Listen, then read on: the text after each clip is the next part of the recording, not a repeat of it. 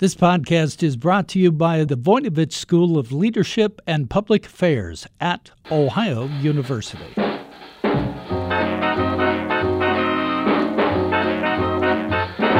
Hey, I'm Bev Jones, and this is Just About Work, where we talk about everything that can have an impact on your career. Today, we're talking with Carrie Hannon, a noted authority on work, money, and career.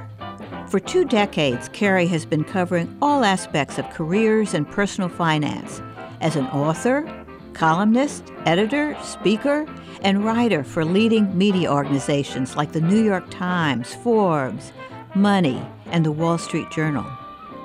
Today we will focus on my favorite of Carrie's many books, Love Your Job. This book is a guide to making your work fulfilling and fun.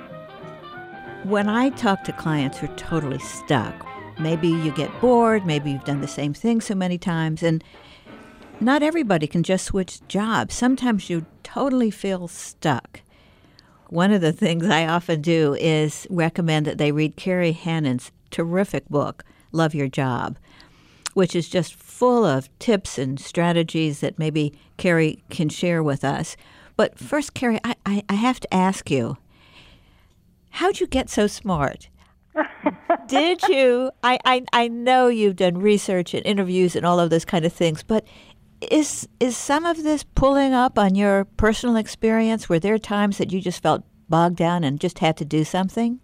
Well, you know, Bev, I think that's absolutely true. And all of the work we do always sort of reflects in some way on a path that we've sort of encountered ourselves or a roadblock of some sort. So, you know, while I'm just fascinated by this whole topic of careers and what we do each day to make a living and make a difference, and have spent a number of years, you know, really researching this and talking to you as well, one of my favorite experts in the field. But for me, Bev, what really happened to kind of start the light bulb in this direction in terms of thinking of how to make an internal, and in my case, a somewhat external change, was really finding I was in a job that for me was my dream job. I mean, it was a job I put on my list when I was pretty young that I wanted to have a column in a national newspaper with my picture on it. I thought that was like the ultimate, right? Mm-hmm, yeah. And I got that. I mean, believe it or not, I attained that goal.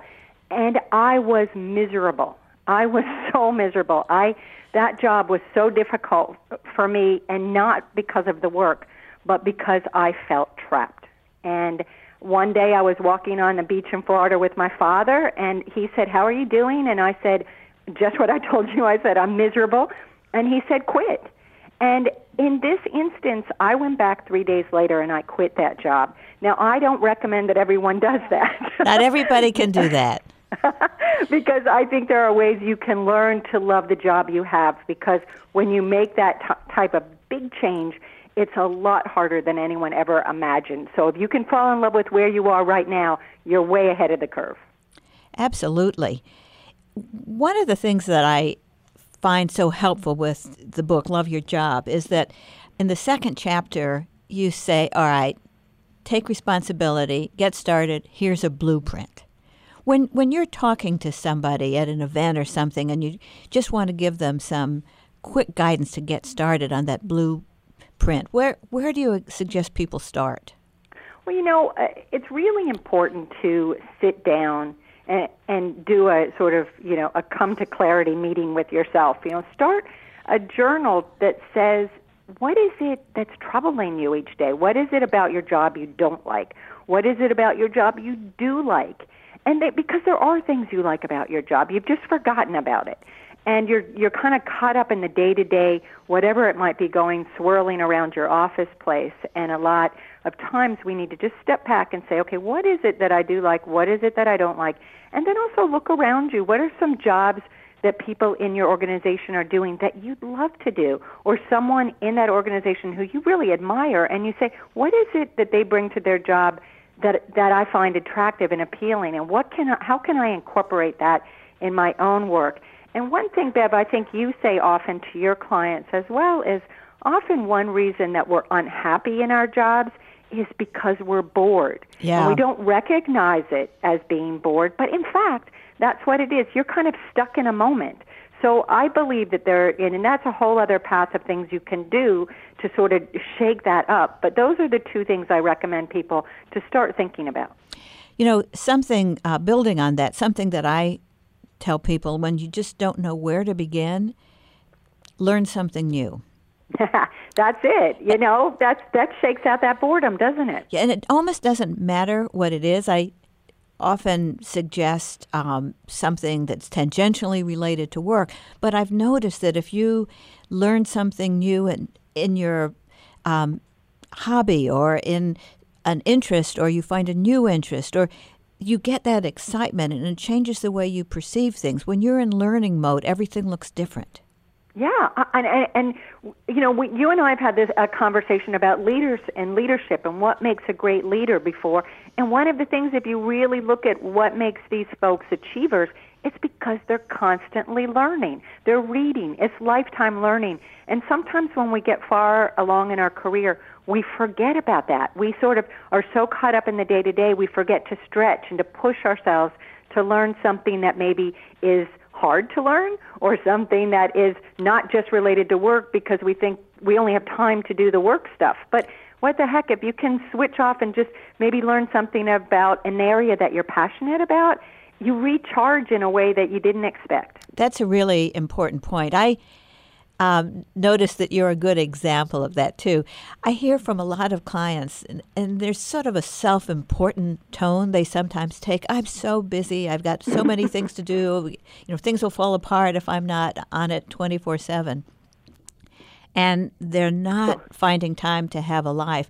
But one of the things that amazes me about you is, Carrie, you work, it looks like, all the time. You travel. You've got stacks of books. You've got columns here and there.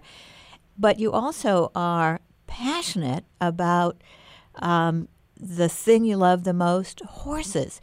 So how do you, in your mind, allow yourself to invest so much in this pastime, money and time and energy?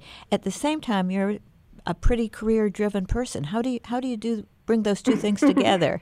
Well, I often apply the same principles of my career to my hobby. And, you know, I got to say, when you compete with horses, it's a little bit more than a hobby, because it's not just I didn't know what to call it. It's not something you can just do halfway. Believe me, if you're sitting and running and cantering down to jumps on a 1,000-pound animal, it's more than a hobby. but it's a good way to look at it for most folks. And the thing is, I love horses. Since I was 6 years of age, maybe younger, this has been my passion. So I've had to take time off during points in my career, like when I was living in New York City. It was a little hard to organize. But I make a point to carve out that time. And so I get up super early in the morning so I can get work done for a couple of hours, and then I can go spend time with my horse and practicing and what I need to do there. Then I get back on to work. But I'm recharged again. I'm psyched to get back to work, too. And it gives me a lot of incentives. But one of the things that's important that I started to say is that I set goals for myself, and they're achievable goals and stretch goals, just like I do for my work. So for example, yesterday, I had a horse show, and I was up at 4:30 in the morning, and I was on my horse before the sun came up at 6. And it was magnificent. And I was home and at work again by 11:30 after competing. So it was just a way of managing your time, getting enough rest, and eating properly so that I can do all of these things. You mentioned that the horse activity provides an incentive. It's not an inexpensive hobby or pastime or passion, is it? Do you find that it makes work more meaningful because you have something to be aiming for? Yeah, I definitely have skin in the game, as they say. Uh-huh. So, and I always, one of my favorite lines is people, everyone often tease women about having their shoes and spending money on clothes and so forth. And I always say, the horse has the shoes, okay? Uh-huh. So let's just have our priorities straight. Yes, it's an expensive hobby, and it's one that I know I need for my sanity, for my de-stressing. And so in many ways I think of it as my psychiatrist, my therapist in many ways, so I can justify it. But in fact, it is expensive. So I often will equate an assignment that I get or some sort of paying opportunity to, okay, well, this will pay the horse board for this month, and this will pay for the shoes, and this. So it's like, okay, and I can do that because I know in order to do this thing I love, I need to work extra hard to support my lifestyle, but also, contribute to my family and all the other things we spend money on. So when people are stuck and they're sort of out of love with their job and they're having trouble motivating themselves, I think one of the things that they can do is make a list of why they're working. Perfect. And that might include that the intellectual achievement or the contribution they're making, but it's also why they want that paycheck, why they want the place in the community, whatever it is. And it's not all bad to recognize that your job is bringing you some things, and that can help you feel more positive about it sometimes. Do you think? Oh, definitely makes you feel more positive about it. And in addition to that, I think of it as spending on experiences. So yes, we work hard so that we are financially secure and we are saving for our retirement and things that I preach about quite a bit to folks to really make sure they have that financial safety net.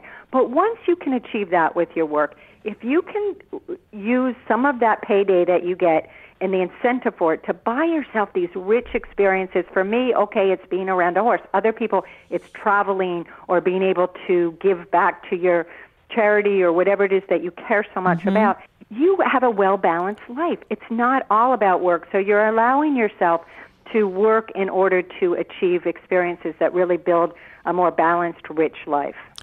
I noticed in this book and in other places, you've written a lot about why it's worth getting real about your finances and getting them into shape. Many people get bogged down at work because they're overcome with stress from so many things, family life and what the boss is saying. But a big stressor is that people are worried about paying their bills. They're worried about paying the mortgage, and they feel trapped in their job because they haven't built any nest egg. Do you find that resonates, that if you can get people to start managing their finances so that they're not so trapped, that gives them a little more room to enjoy their job and be flexible? Well, Bev, you're absolutely correct. I mean, I when I speak around the country, one of the things I tell my audiences is you have to get Carrie's fitness program, and the number one piece of that is to be financially fit. And what's so important about that is because debt is a dream killer. And if you can just start and do a budget and find ways that you can trim back your lifestyle, find ways that maybe you can refinance your mortgage, or if you're at a certain age and the kids have launched and so forth, you can move to a smaller home, pay down some of those big credit card debts. It doesn't happen overnight, but if you can do that, you give yourself this flexibility. You give yourself the opportunities to have choice, because when you are worried about money, it takes away your choices. So what happens is if you're at a certain, mid-career or late career and you want to shift into even retirement jobs, it gives you an opportunity to take a job that might not be as much money as you made before. And this is a big concern. A lot of older workers I talk to have a lot of trouble because the employers think they're too expensive. But if it's not all about the paycheck, then it broadens your scope of what kinds of work you can do, that you want to do, and you have the freedom to explore them. Because if you're just all concerned about the paycheck, you are trapped. And that's a really uncomfortable feeling and a very vulnerable feeling. You mentioned the key word flexibility a few times in that excellent comment. Flexibility is part of the answer to that feeling trapped. Are there other ways that you suggest people can find more flexibility in the context of the job they already have? Yeah, one of the most important things, if you talk to workers about their jobs, and Bev, I know you find this quite a bit when you speak with your clients and so forth, is the things that people really love about their jobs. It's not always exactly the job itself. What they love about their job are the people they work with. They love the mission or the cause of the company, the employer, the nonprofit they work for. They love having the opportunity to continue learning, as we talked about before. It might be traveling. But the fifth big piece of that is autonomy. They love feeling like they are in control of their own destiny, like if they're in control of their time. So to approach that piece of it, one thing you might explore with your employers, are there ways you can telecommute? Are there ways you can have some sort of schedule that you can come in at different times each day? Just loosen it up a little bit so that you have a chance to take control of your schedule.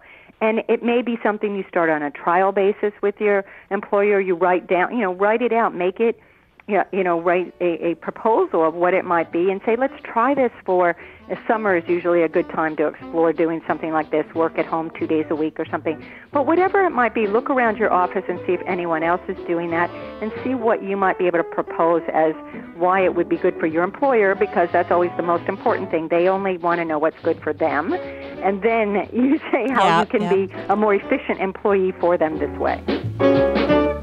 We'll be back with more Jazzed About Work. Sometimes the best way to cut through red tape is with Sharp Skills. The 100% online Masters of Public Administration program from the Ohio University Voinovich School of Leadership and Public Affairs is a program that can help you bolster your passion for public service with the expertise to find solutions. Become an expert communicator. Learn to manage human resources and budgets. Construct effective and actionable policy. Demonstrate your leadership by partnering with the private sector and non-governmental organizations. 3 specialized concentrations are available to help you narrow your focus: public leadership and management, nonprofit management, and environmental and energy policy. Visit ohio.edu/MPA. Thinking about what you can do is a theme in your book, but you point out that requires an attitude adjustment sometimes. I love how blunt you are. You just say, stop whining. Get yourself together. That controlling the negativity that tends to come when we're feeling trapped is sometimes the starting point. You have to decide that you're going to do something. When you go out and you're talking to people and you say, just stop whining, what kind of reaction do you get? Most people laugh. Good. Because they know. It hits home. Yeah, they know they do this, and they know that their colleagues do it, and it's sort of, we all get stuck in this sort of circle of dismay. But if you can just make a point of, if you're around coworkers who are complaining, shift the topic, walk away if you can. You don't need to get drawn into those kinds of conversations about the negativity. And Bev, I actually think this is one of your exercises, when you have negative refrains going on in your head about something at work, or whether you're not capable of a job because you're too old for it, or you're whatever it might be, to just try to write down the negative thing, but then find a positive way to reframe it. And you probably have a very good example of how you recommend people do that. Well, one of the things I do is have people make a list of everything that is causing them to be stuck, everything they hate, everything they dislike, everything that bothers them, and then either find a way to reframe it, to find some positive in that, or come up with a strategy. If you can't stand the grind of the commute every day, that's when the flexibility might come in. So the strategy might be coming up with a plan to convince your employer that it's to everybody's benefit if you telecommute 1 day a week. Whatever it is, it might be learning something new, it might be expanding your social circle, it might be trying a different kind of project. If you can say the thing that you're whining about, that you're complaining about, and use that as the starting point for a strategy that overcomes that barrier, that can get you moving. And it's often good to start kind of small. If what you're complaining about, for a lot of people being bored, come up with something interesting to do at lunch, or come up with something new to read, or come up with a conversation that might be fun. Coming up with a strategy instead of a lament is a good way to bring your own new energy to work. The other thing, Bev, I was thinking as you were mentioning that is another great thing you can do at work is really, you said do something at lunch. Absolutely. If you can even get a group to go or one or two other people to go walking at lunchtime with you, you're working on your physical fitness, which is another thing I preach to people. It's a key. But you're also doing something with your colleagues outside of work, which is building those relationships at work. It might even be playing a card game at lunch or volunteering with coworkers. I think those are really things to consider doing as ways to sort of expand that workspace and find ways to jump out of that. And another thing we often forget to do is to think about, put visual imagery in our offices too. I mean, things that make you, that sort of is why you're working. And maybe I would have a picture of, for me, the Virginia countryside or a horse or something that sort of, for just a little while, you can pump the brakes during a workday and just turn away from your computer, turn away from the work, and really, let yourself take a few minutes to decompress and go to your quiet place or your happy place, as I like to call it. And the third thing would be, say good job to your other colleagues. If someone's had a win day, maybe you've had a lousy day, but they just got something wonderful, a project was approved, or they won some award, or whatever it might be, remember to say something nice to your colleagues, because, it really makes you feel better when you compliment other people, and it makes them feel good, and it builds camaraderie in the office. So, it's just because you may not be having a great stretch at work, somebody else might be, and it's good to pay attention.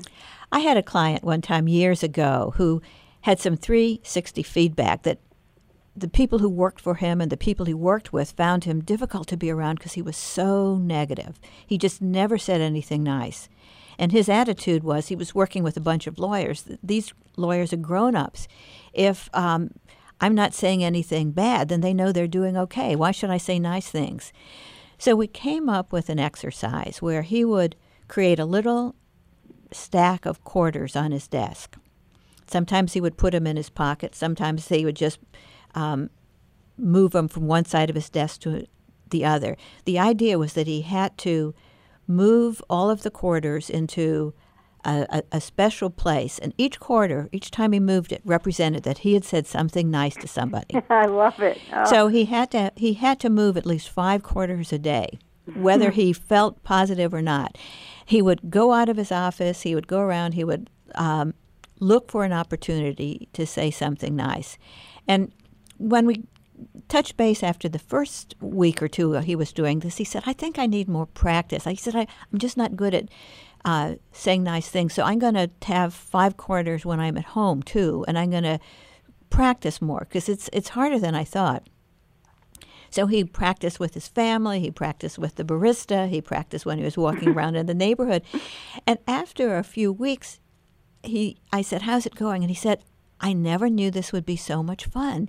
He said, this is the most fun I've had. He said, I'm connecting with people. He said, it's just so easy to find nice things to say. And then finally, after a couple months, he said, I'll never need these quarters again. He said, I am addicted to this habit. And he said, it's cool that it makes other people feel better. But he said, what I didn't know is that it made me feel better. So he said, I'm having so much more fun at work than I ever thought I could, because every time somebody else smiles or says something nice back to me, it's just, I get this little charge. I never knew about that little charge.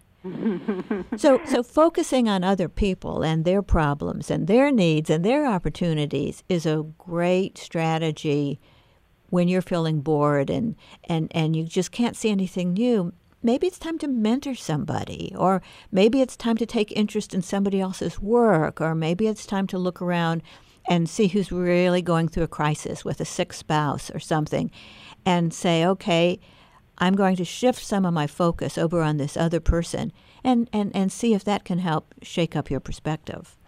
I think that's so true, Bev. And if mentoring in particular is such an important thing to do, and when you're giving back that way, it not only is helping someone else, but it appeals to this part of our human nature that we want to feel needed and we want to feel relevant and valued. And sometimes our bosses can't give that to us in the workplace. Yeah. But by giving back to a younger colleague or someone, even a peer that needs some assistance in a certain area where you're stronger or more skilled in, it really does reflect really nicely on how you feel about your work and what you're doing each day, and giving you a reason to get up in the morning. And a sort of humorous sidelight to this bit about the quarters and all of that is Gallup did a poll, maybe it was a year or so ago, I can't remember exactly, but they found that employees who laugh and smile more in the workplace are more engaged in their job. Yes. And it's a really important thing to notice because, in fact, when you are on that, on that path where you're feeling the more positive vibes, you do feel better about your job. You do want to do a better job at work. It becomes, fun, and I'm not, using that word lightly. It really becomes something that is a joy, an experience that we want to be part of. There's some neuroscience research that goes along with that kind of polling research that suggests that the old advice about smile really works. I hear people say, I can't go out and smile at people if I don't really feel that way. It's not authentic. I want to be the real me. I don't want to be fake. Well, the fact is, if you smile, your emotional state, the chemicals in the body that help produce that emotional state will shift a bit to reflect the smile. So there's a transaction that happens with another person. If you go and you start a conversation and you smile and try to say something light, they smile back. Then you respond to their smile and you respond to your own smile. And that kind of can go back and forth. So in a fairly brief transaction, if you're smiling at each other, if you're laughing, you're both changing the state of your body chemistry and your state of being, your emotional state. It really truly works, and we know that now. We thought it did before, but now we know it because with new neuroscience measuring devices, when we see how your brain lights up and how your body is functioning, we can see smiles work. They can be a good starting point. You mentioned something a bit ago that I also want to suggest. If people are looking for something that they can do today to feel better, and that's walking. Yeah, walking really generates a change. Huge. And it can be walking, but just to get some sort of fitness program. When I speak to audiences, I have over 50 looking for work or in their jobs and they're burned out and they don't know what to do. One of the best things I tell them is get a fitness program, and it's not running a fast mile or bench pressing. It really is what you just said, Bev. It's walking a half an hour a day. It is swimming. It is doing something that gets you physically fit, because when you're physically fit, you feel better about yourself. You give off this positivity, this sort of can-do spirit that your boss or your colleagues, people around you notice it. They say, I want what she has or I want what he has. They don't know exactly what it is, but you bring to this energy and this spirit to your work, and that's invaluable. And if people who are job hunting and they're worried about ageism and, should I have Botox? Should I dye my hair? I'm like, yeah, if you really want to, don't do it right before the interview. But for gosh sakes, get yourself physically fit, because people do judge a book by its cover. But not only that, do you look better, you are happier, you are more vibrant, and it's critical to enjoying not only your day-to-day life in general, but in the work we do. You bring to it this energy that you just really don't recognize. And going along with the exercise, Bev, as you know, it's nutrition, it's eating properly, it's all of that. It's the whole package. Well, if people are looking for something they can do today, maybe they can combine some of these things. I have clients who've taken up walking, and maybe they're in a huge building or they're in a neighborhood where they can walk around the block, and they invite somebody along. If you invite a junior person, if you invite somebody who maybe needs some attention, and you go for a 10 or 15-minute walk together in the middle of the morning, that'll pump you both up, and it'll give you a chance to focus on another person at the same time you're taking care of yourself. So that might be the strategy to try for today if you're looking for a starting point. Now, Bev, one other thing that we should tell listeners, though, is one of your favorite things that's now become one of mine is to, very simple thing you can get started with is declutter your office. Yes. Because once you do that, and I'm going to paraphrase you, and you can go off on it if you want, is that it forces you to make decisions about, I value this, I don't value that. Exactly. And you learn to start making decisions about your work and your job and your life because it gets you in that thinking mode about, what are the choices? What do you care about? And I think we often look around our offices and they're just packed and you feel stuck and I can't get through these things. But it's liberating. So maybe if you have more on that topic, but I just love that as an easy step. Yeah, I think one thing to do if you're overwhelmed with stuff everywhere, whether it's on your computer desktop or your real desktop, you get distracted and confused. But if you want to do one thing today, spend 15 minutes and get rid of some stuff. That's a great way to just get some new energy and refocus on the things that matter. Well, I think those are a few good tips for people who want to go out and get a little bit unstuck. Do you have any final thoughts, Carrie, on how people can get moving today? Well, volunteer. Seriously, if you can find time to do some sort of volunteer effort through your employer with coworkers, do it, because it goes back to something you and I were speaking about earlier, Bev, is this idea of doing something for other people. It makes you feel better and it makes a difference. So if you can carve out a little time, and this also involves, you're building your relationship with colleagues at work, you're networking, you may be volunteering if it's through your work, you're volunteering with some higher ups, which is a wonderful way to get to know them outside of a specific job that you're doing, and you may get recognized and start building a relationship with somebody. It's just really an important part of working that I think a lot of us overlook because it's in that category of I don't have time. Helping other people is a great way to bring energy to your career, and I want to thank you, Carrie, for joining me today and helping me in so many ways as we continue to explore these issues. It's always a pleasure. We always have fun, and I always have more energy after talking with you. So thanks much, and I hope we get to talk together soon. Great. Thank you, Beth. Today we've been talking with Carrie Hannon, a leading career expert and author of the inspirational and practical book, Love Your Job. And here's today's tip. If you hate your job, but you just can't leave, maybe it's time to stop complaining and do something. There's plenty you can do, like shift your attitude, connect with other people, and try something new.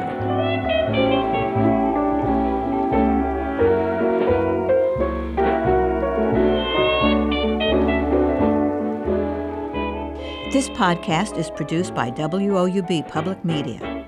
Adam Rich is our audio engineer. And I'm your host, Beverly Jones, author of Think Like an Entrepreneur, Act Like a CEO.